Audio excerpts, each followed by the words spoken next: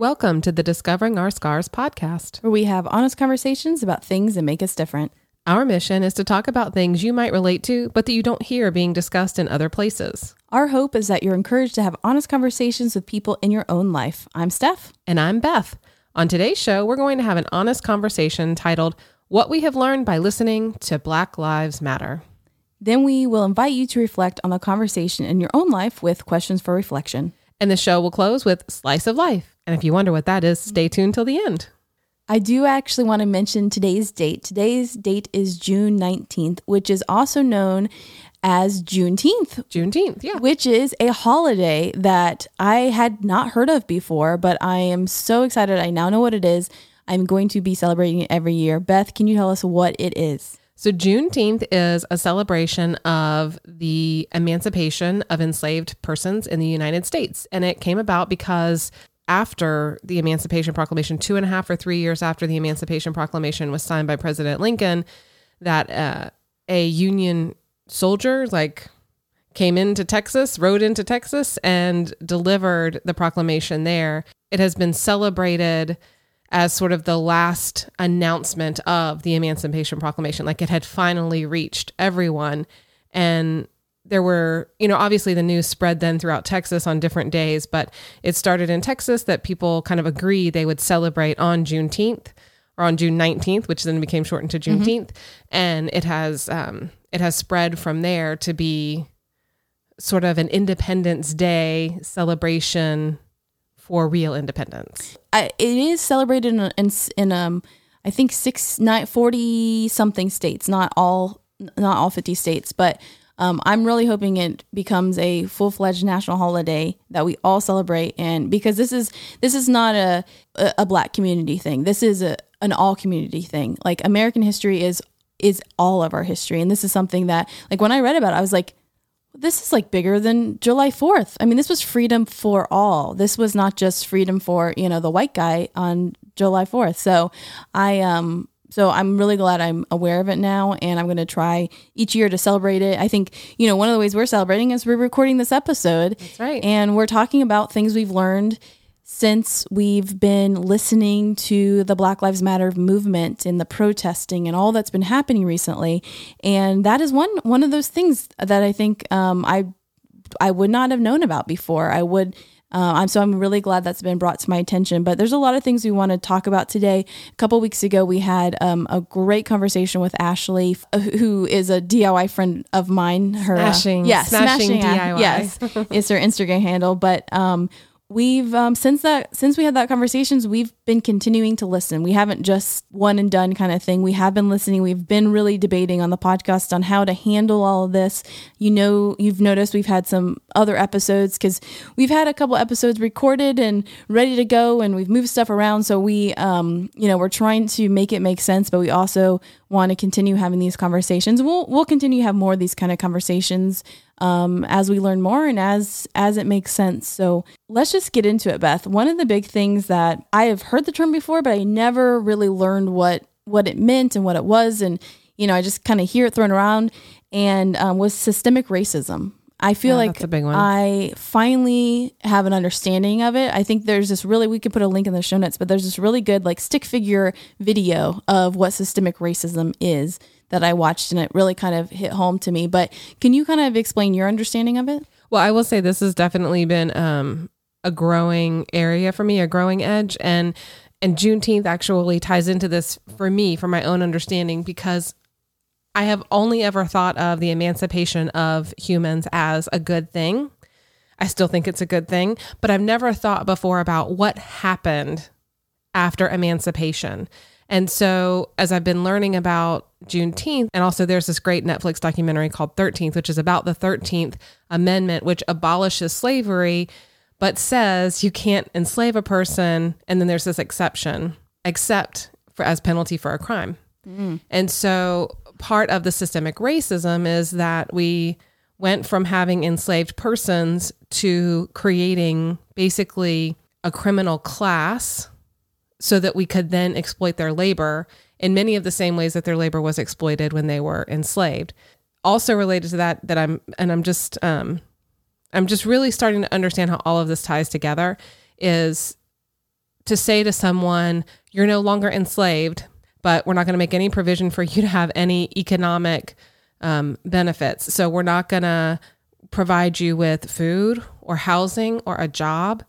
And to say to landowners who were enslaving people, to say to them, we now expect you to pay a living wage to these persons who you have enslaved, I think that was naive at best and probably something more sinister at worst, right? Because I just don't know how the economics of that were ever going to work out such that the people who had been enslaved were going to be able to recover from that. So all of that feeds into systemic racism, and we see it playing out today in mass incarceration and even in police brutality, which is what the Black Lives Matter movement is really speaking out against, is the brutalization of people of color by police officers. And I also want to mention with systemic racism, it also comes to the housing situations. True. And also with bankers, like there's and we'll put a link to this video, but there was like certain areas that were redlined by bankers that they couldn't give loans to. And so it's just it's a society thing. There's all these things set up for failure for the Black community. And that's what continues to happen within systemic racism. That's what. Right. And I think that there were many people along the way who have continued to be involved in the system who never made the connection between this is going to be bad for Black people. They only thought about how it was going to be good for them. Mm-hmm.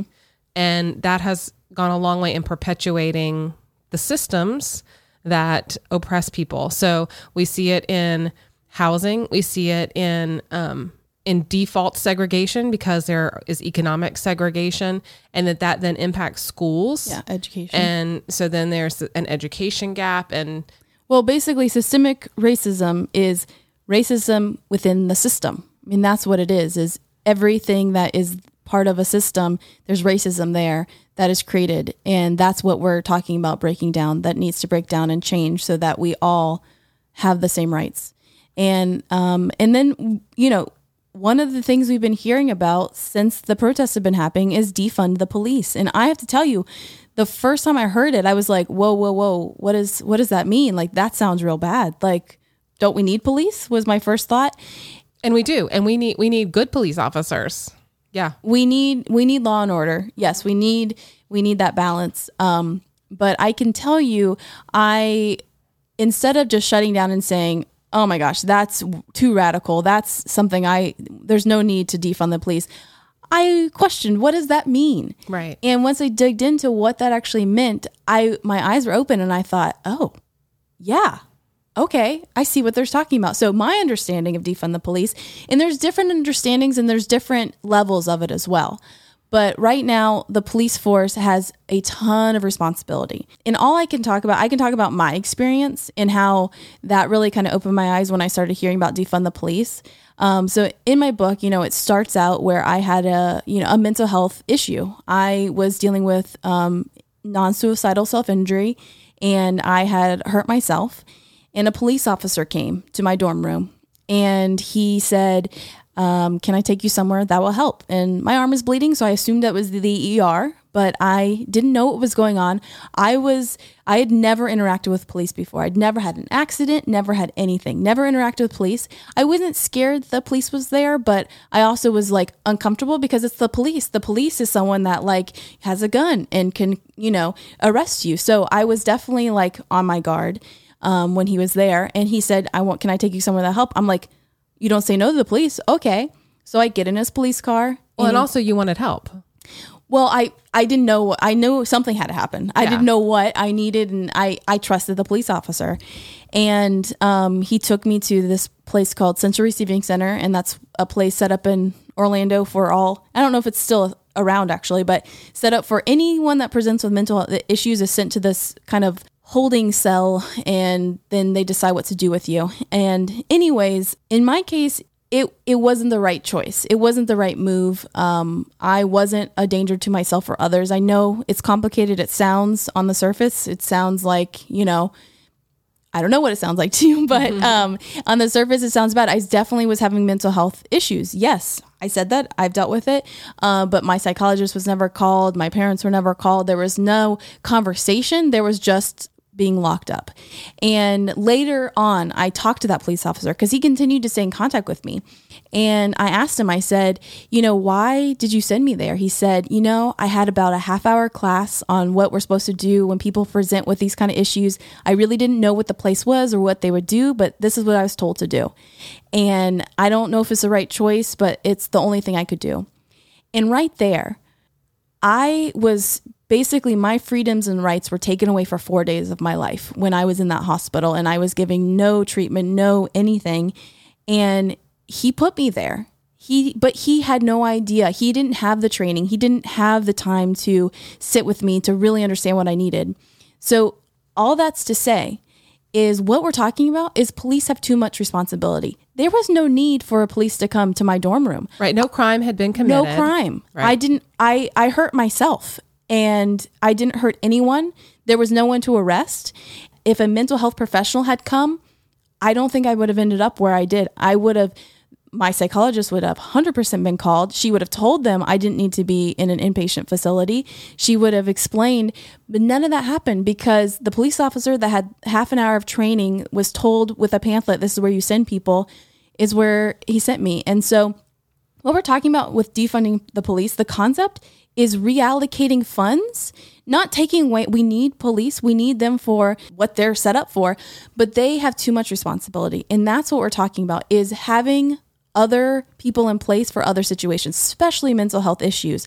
I can't even imagine if I had had interactions with, like, if I was Black and I had a police officer come to my dorm room, can I take you to a place? I can't imagine how different that would have felt if I was Black, if I had negative interactions with police in the past.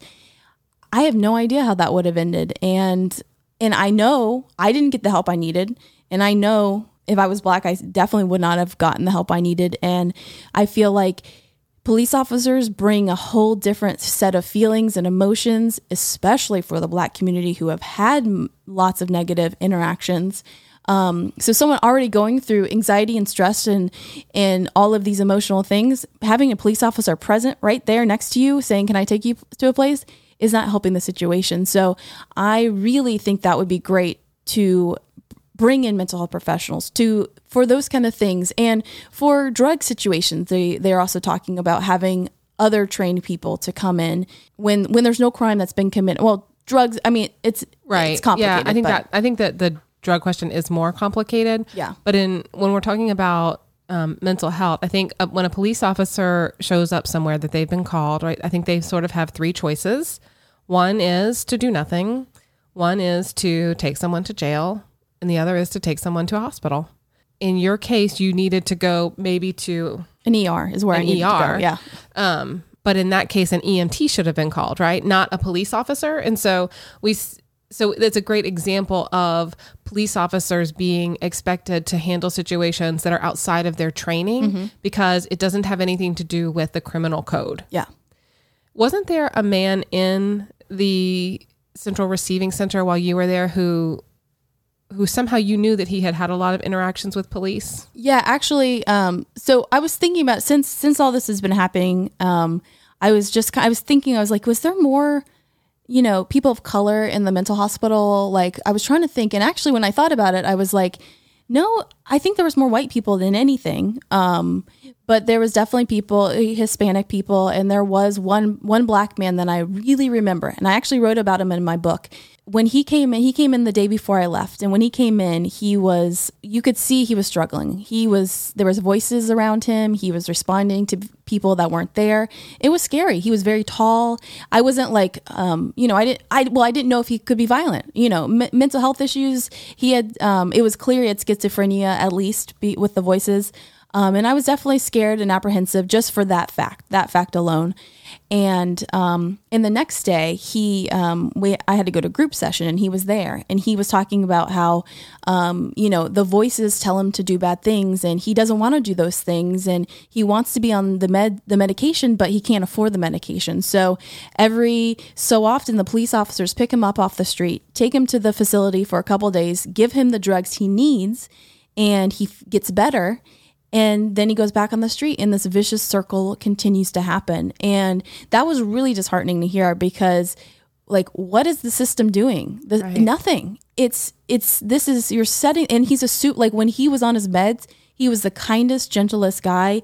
Right before I left, I saw him again. He came up to me, and I had 100% different feeling about him, because I could see him and only him. There was no voices talking to him. He was just pure him. He was a really sweet guy. He came up to me, and he saw me reading a Bible.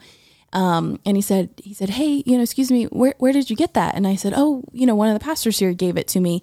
I bet it'll give you one if you ask." He said, "Oh, thank you so much."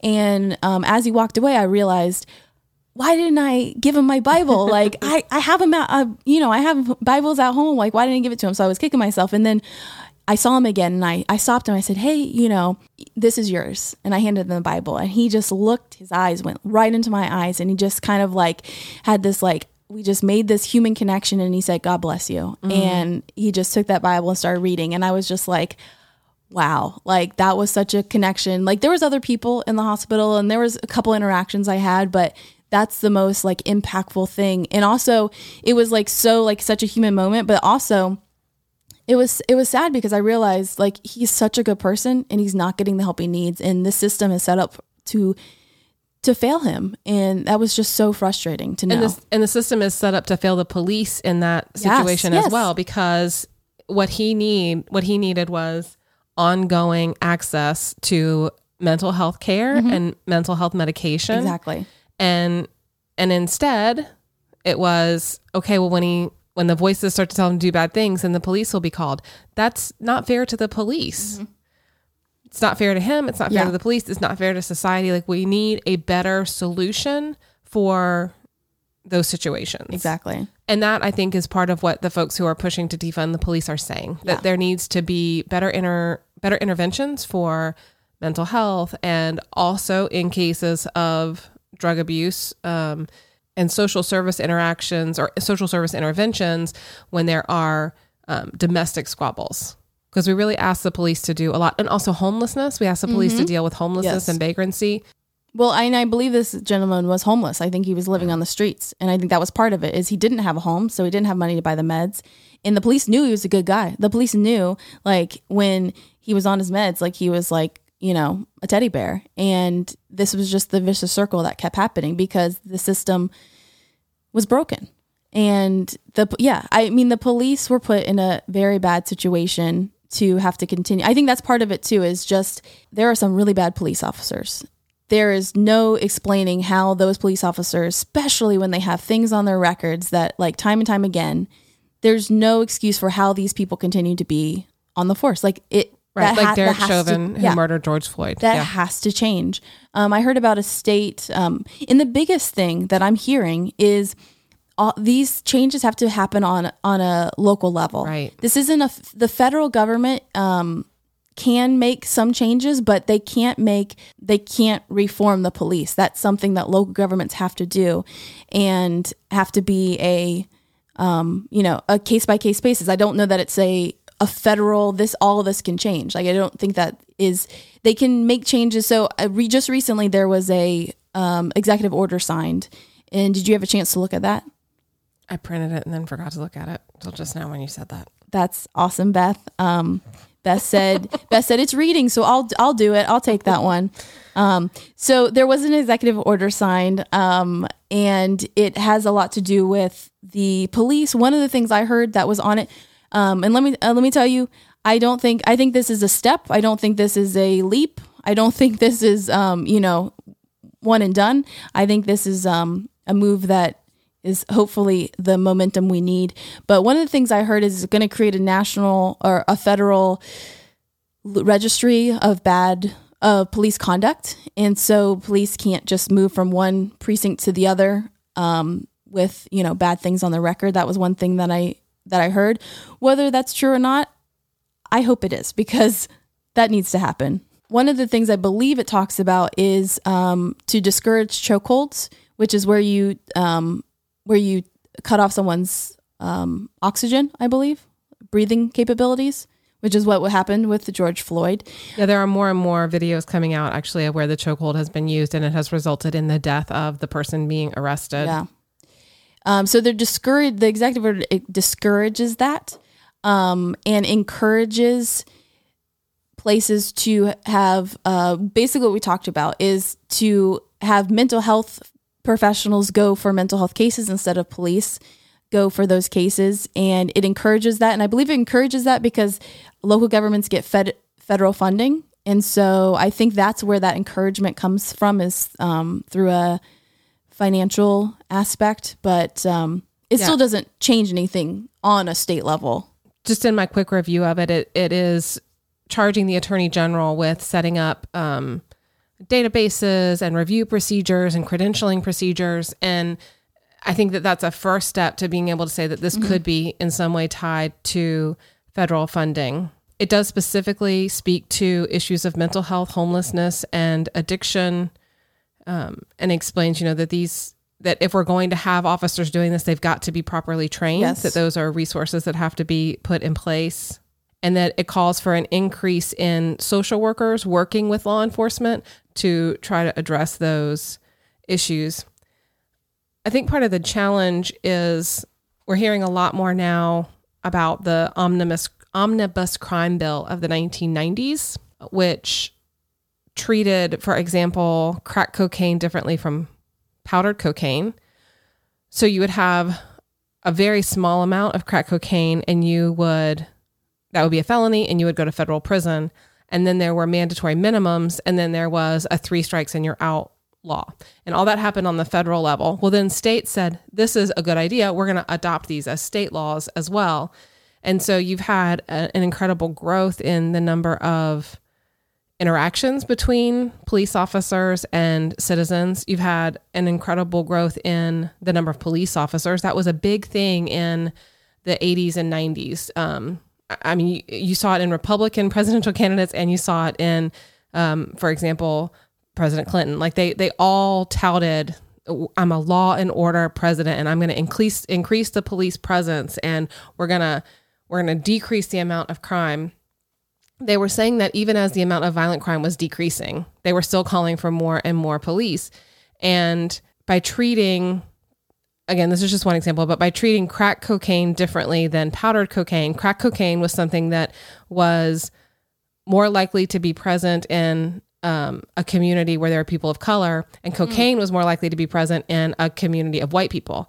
And so you could have a lot of cocaine and get a very small penalty. You could have a little bit of crack and you would go to prison. So all of that works together to build this distrust of the system. That's a way systemic racism has really manifested itself. And like we were talking to Ashley on that episode a few weeks ago, and she has a brother who is caught up in that system. Yeah. So the fact that there's an executive order doesn't fix everything, right? But I do think it's important for the federal government to acknowledge that things need to change. And so even if the federal government can't change local laws, they can be a leader in how local laws are crafted and how they change. Just like with the omnibus crime bill, it was a bad trickle down in terms of how local laws were changed. Hopefully we can see positive reforms if they start at the top. That doesn't mean that we can ignore what we do locally. Yeah. We have to be active locally as well. And I think that a great example of that is a great example of the power of local government is that Black Lives Matter mural on the street in DC, because that's a local government deciding that they were going to take a stand and make a very public statement. Yeah, I thought that was like a huge example of how much power local governments have, because in fact, and I haven't looked up, I hope it still is this way, but they changed the street in front of the White House to be called Black Lives Matter Plaza. And it was 16th Avenue, I think, before. And it was Pennsylvania Avenue, I think. Yeah. And they changed the name of it. I'm hoping it sticks because I think that's amazing. White House, Black Lives Matter Plaza. Like, I think that'd be a great address. But I think that's a huge thing to see is the White House is calling for military action against protest, is doing horrible things just for a photo op. They're in their own little bubble, but right outside, the local government has been able to make changes to the name of their street. I think that's just like, see the power of local government. I think it is definitely something that that we need to be paying attention to, and we need to be looking in our own communities for those changes because they can be made.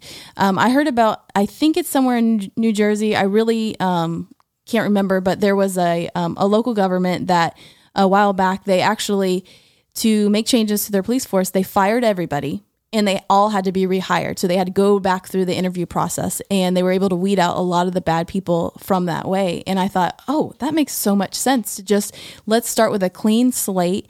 And then we don't have to have the game of, we can't get rid of this person. We're getting rid of everybody. And then we'll rehire you if you meet all these qualifications. So I don't know what the answer is. I think that's the tough thing is we do need like some kind of, I think it'd be helpful to have some kind of example of this is what we need to adopt instead of each state trying to figure it out, local, government trying to figure it out. So I don't know what that looks like, but I am so happy that the conversation is happening. I'm glad that I looked into what defunding police meant and didn't just take it on the surface because we need law and order, and that's not what defunding police is about. Some people do want to completely disband the police and make it more community run, and I think all conversations are helpful. I think all conversations, with a conversation, nothing's changing, but you're coming up with ideas and coming up with the perfect vision, a better vision of what our future can be. So I'm not against hearing anything, even if someone says, we don't need anyone looking after us. I'm open to that conversation. I want to hear different perspectives because I hear a perspective and I'm like, oh, that's great. And then I hear another one. I'm like, oh, well, that's opposite, but that makes sense. So I don't think there's any harm in listening.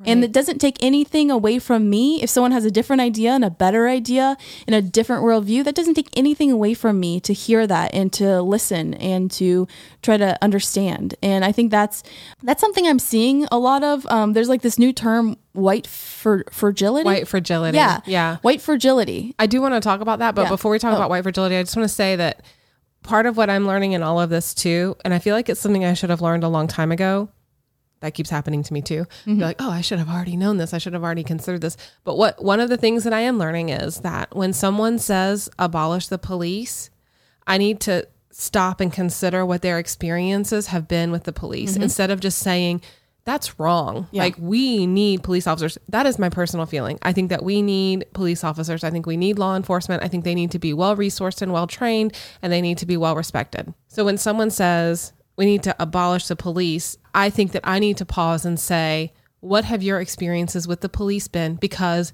they must have been different than mine for us to have such different opinions on this. If I am learning, or as I am learning, that other people have had, only negative experiences with police officers, only disrespectful experiences, only oppressive experiences, then that points to a problem that I didn't know existed before, but now I know it exists. And so that's where what you're saying is so right, that to be engaged in conversation requires us to be listening and to be learning and to be willing to do that. So white fragility makes that hard. White fragility makes it hard to listen and to be willing to learn. So white fragility is that anytime there's this tension over race, white people tend to get defensive. And they'll say things like, but I'm not like that. I have a black friend, right? Or we'll say, well, my family arrived after the Civil War. This doesn't have anything to do with me. Or we'll say, I'm not a racist, right? And all of those things may be true, but they're irrelevant. And what happens when we say those things is that we're trying to reorient the conversation to be about us instead of being in that posture of listening and learning from folks who have had a different experience, from folks who have had the non-white experience in America. I'm trying to listen to Black voices. I think that's part of this whole time, is not just hear, white people talk about this, but I think it's important that we have these conversations, but hearing Black voices talk about these experiences. I watched a video the other day on YouTube of a friend of a Disney YouTube creator, and they were interviewing his friend, and he was talking about the racism he's experienced at Disney. And just very small, subtle things. He says ultimately, though, Disney is one of the only places that he can truly feel comfortable, because when he's inside those four walls of like Magic Kingdom, there's no police. Wow. There's no, and I was like, whoa. He said there's the police. He's not afraid of like looking behind him, like, is the police going to come after me, kind of thing. And I was like, wow. Woo. And he shared some really just interesting stories that I would have never thought about. I guess there used to be a Disney resort called Dixie Landing. It's now called Port Orleans. And there's still a section called the Plantation. Right. And his family didn't want to stay at that hotel, but it was like the only one available. And they were going to put him in the Plantation. And his mom was like, no, you're going to move that. And the person was not even willing to, was not even helpful. And she's like, I need a manager. We need to change this. It's like, that's the fact that is not automatic, that that is wrong. Right. That's a problem. That is showing that we have just especially with Confederate soldiers and with brands, Aunt Jemima, they're changing the brand finally, that we've just become complacent with those things. It's just white noise now. It was just white noise. And now we're like waking up like, wait, no, this is not okay. Right. We're all Americans, and this is not okay, because our, fellow Americans are being treated less than, and that's not okay. It's what do you call the bedroom you sleep in at your house? Do you call it the master bedroom? Yes. Yeah. I wonder where that comes from. Gross. Right. But we don't even realize it. We don't even realize how these words are used. Wow. Or to say majority, as if majority is better, and then minority, because minority is less than. Yeah. Words have a lot of power. Mm-hmm. And I've been tuned into that as a woman, to understand how words are used to minimize the value and the role of women. But now I'm really beginning to see that I've missed out on a whole lot of things I should have been understanding for a long time. Well, another thing I just finished watching is there's a show on Netflix called #BlackAF. Yes. And if you don't know what AF stands for, you just look that up. But I will tell you, I saw it, and it's a mockumentary, and I'll tell you, it was great. I really enjoyed it, because I just need light things these days, and it's light and yet heavy, but it was great. And I will tell you though, before all of these things, I don't think I would have watched it. Number one, I don't like what AF stands for, so I would have been like, oh.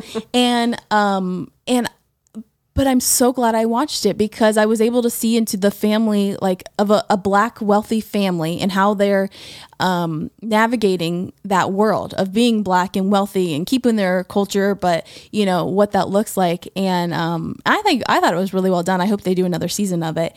Netflix now has like a Black creator section. And so you can see more shows that you wouldn't have been like targeted at before, like they wouldn't have shown you. And so I'm, it's tough, because I don't want to watch anything too heavy, but then I know I need to watch some of those things. And it's a tough thing. That's why I was like, let me try this one. And so this has been a good, like, understanding someone's life, but not being too heavy. Yeah. There are tons of good resources out there right now. I'll put a link in the show notes to actually a United Methodist resource. We have a United Methodist Commission on Race Relations, and they have worked with Dr. Robin DiAngelo, who is the author of White Fragility. She is white, and she wrote this book about white fragility, and she has studied this phenomenon, and they have a really great video of her. It's, I think, about 20 minutes long, totally worth the watch. Well, about a year ago, I started to read How to Be an Anti-Racist by Dr. Ibram Kendi. First of all, it's awesome because he's a Florida A&M grad, which means he lived here in Tallahassee for a time. And so I was super stoked about that. And then it just was too heavy for me, and I made the wrong choice. I decided that I didn't need to read it.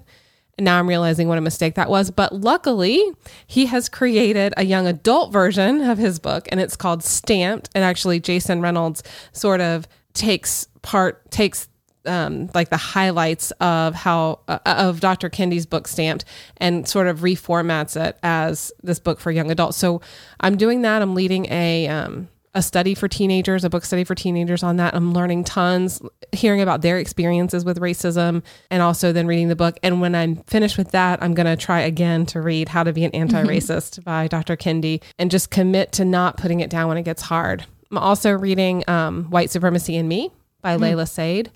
She is a person of color. And then the other thing is that this past Sunday, instead of having our regular church service at my church, we said, listen, we're online anyway. Let's all together watch a Black church service instead of watching ours. Let's try to desegregate for just this 1 hour at least. And so we have someone who has preached at our church many times, who now is pastor of another local congregation. And so we all kind of joined together and piped into her service, which, nice. It was a way to amplify. It was a very small way to amplify a Black voice. Yeah. I want to circle back to the book Anti-Racism or Racist. And that's another thing I've been hearing. It's not good enough to be not racist. You have to be actively anti-racist. If you're not anti-racist, you're racist is how Dr. Kendi and would so say it. What does that mean, anti-racist? So there are really 3 categories, you might say, or 3 words that he really works with in his work. There are assimilationists who say we should all just be the same.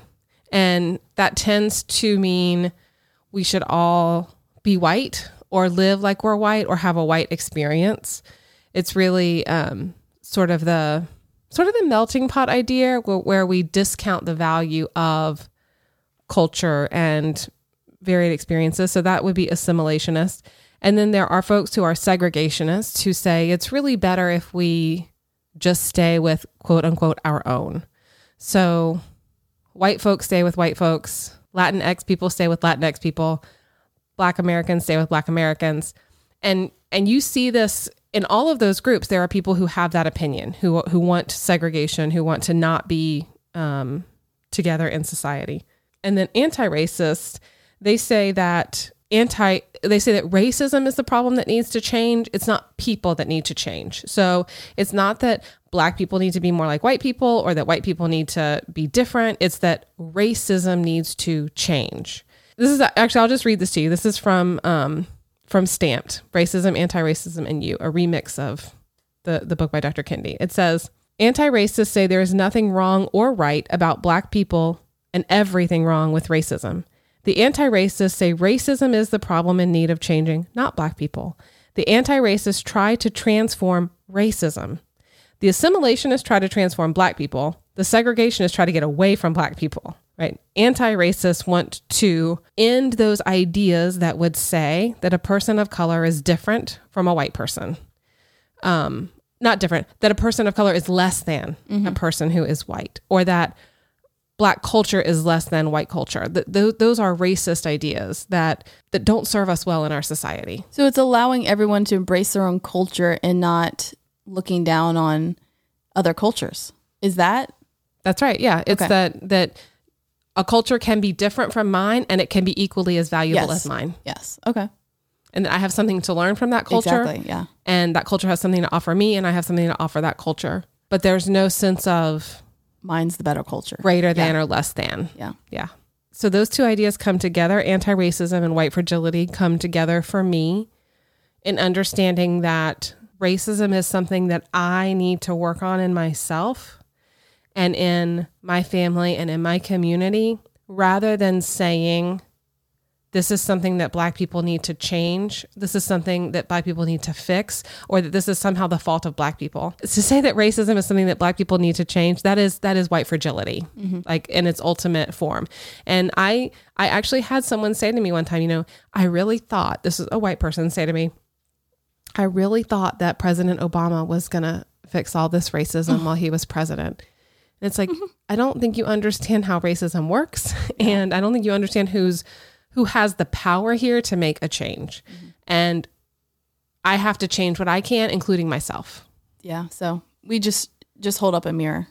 Right. That's how we change it. That's how we change it. We'd like to invite you to reflect on this conversation for yourself. Beth is going to read a couple questions and leave a pause between each. You can pause the podcast and answer them to yourself, or you can find a PDF on our website. Number 1, what have you learned from the recent Black Lives Matter protests? Number 2, how do you understand racism now as compared to before the protests? Number 3, what is your understanding of defunding the police? Does that make you nervous? And number 4, have you ever used some or all of the white fragility diversions? Has this conversation changed how you feel about that? Slice of life. Yeah, let's have a slice of life. Let's end on a little bit lighter note, hopefully. Yes. Yeah. Well, I wanted to mention something that I can't remember if I mentioned on the last episode, but a couple weeks ago, I donated blood in Tallahassee, and they are now doing an antibody test for COVID-19 when you donate blood. So I actually went, and it was really well done. You have to wear a mask, and there was very few people in the bus, and it felt really comfortable. But I got my results. Do you want to know, Beth? I do want to know. Did I text you? I can't remember. No, you didn't. Oh, I didn't? No, I had to wait until we were recording the podcast. Oh, Beth is going to find out. Oh, should I show her? I have the thing. Okay, I'll tell you. I am negative. So you don't have the antibodies. I never had COVID. So that means the antibody test just basically says if you ever had antibodies in your body that would fought off the virus, that's how you know you had it, and if you may have been asymptomatic. So my body had not fought anything, so I did not have it. That doesn't mean I Is that what you expected? Yes. Yeah. I really did it because I wanted to donate blood because I do it every so often. So it just kind of pushed me over the edge to get the to donate. So I just want to let you know I didn't have it. And one more thing I want to mention, because I'm keeping you so up to date, is I have 2 greyhounds now. Well, I have 2 greyhounds now. Today you have 2 greyhounds. Is that going to be a permanent thing? No, this week I've been watching my friend Daniel's greyhound, and it's been amazing. His name is Max with an X, and as you probably have heard, my dog is named Mac with a C, so that's not confusing at all. But they have been getting along so well, like really good brother and sister. It's been amazing, and he's actually in the room with us, which is shocking because he's usually doesn't go from room to room with the humans, but Mac has rubbed off and taught him go where the humans are. I think he just really is excited that I'm here. He does like you, which is surprising because why is it surprising? I'm a very likable human. I know, but he gets skittish around other people. So I think he's come out of his shell. It's amazing. It's awesome. Like the coolest thing. It's like I feel like a proud parent, like, oh, he's growing up. It's so amazing, and he's getting along. And we just put both dogs in my Mini Cooper, which is tiny. I have a tiny car, and they both fit in there, and I did not think that would work at all. I have a Mini Cooper Clubman, so it's a little bit bigger than like the regular hardtop. But it was full, wasn't it? It was with full. 2 humans and 2 greyhounds, it was full. It was full. Yeah, because my mom was there too. So, yeah. I do want to mention that when we had our episode with Ashley a couple weeks ago, we actually had a comment on our website. And if you didn't know, you can actually leave comments on our website. Our website is dospod.us, and there's always a link in the description of the podcast to our website. If you want to leave any comments, written comments, you can do that there. But Beth, I would love for you to read that because I thought that was a really, really good comment. So Sky left this comment. She said, Steph and Beth, what a fantastic interview. I felt like I was part of a natural yet deeply real conversation between trusted friends. Yay, that's what we're going for. Yes. That's so exciting. I learned so much about the Black Lives Matter movement and feel totally inspired and more educated to share this information with my non-Black friends. Thank you, Ashley, for being so forthcoming, kind, and powerful, sharing your experience living in this country as a Black woman. I especially appreciated the talking point about the priorities of so many Americans whose voices of concern weigh heavier on the burning buildings more than the murdered Black men and women and other people of color, and the individuals who go unjustly punished.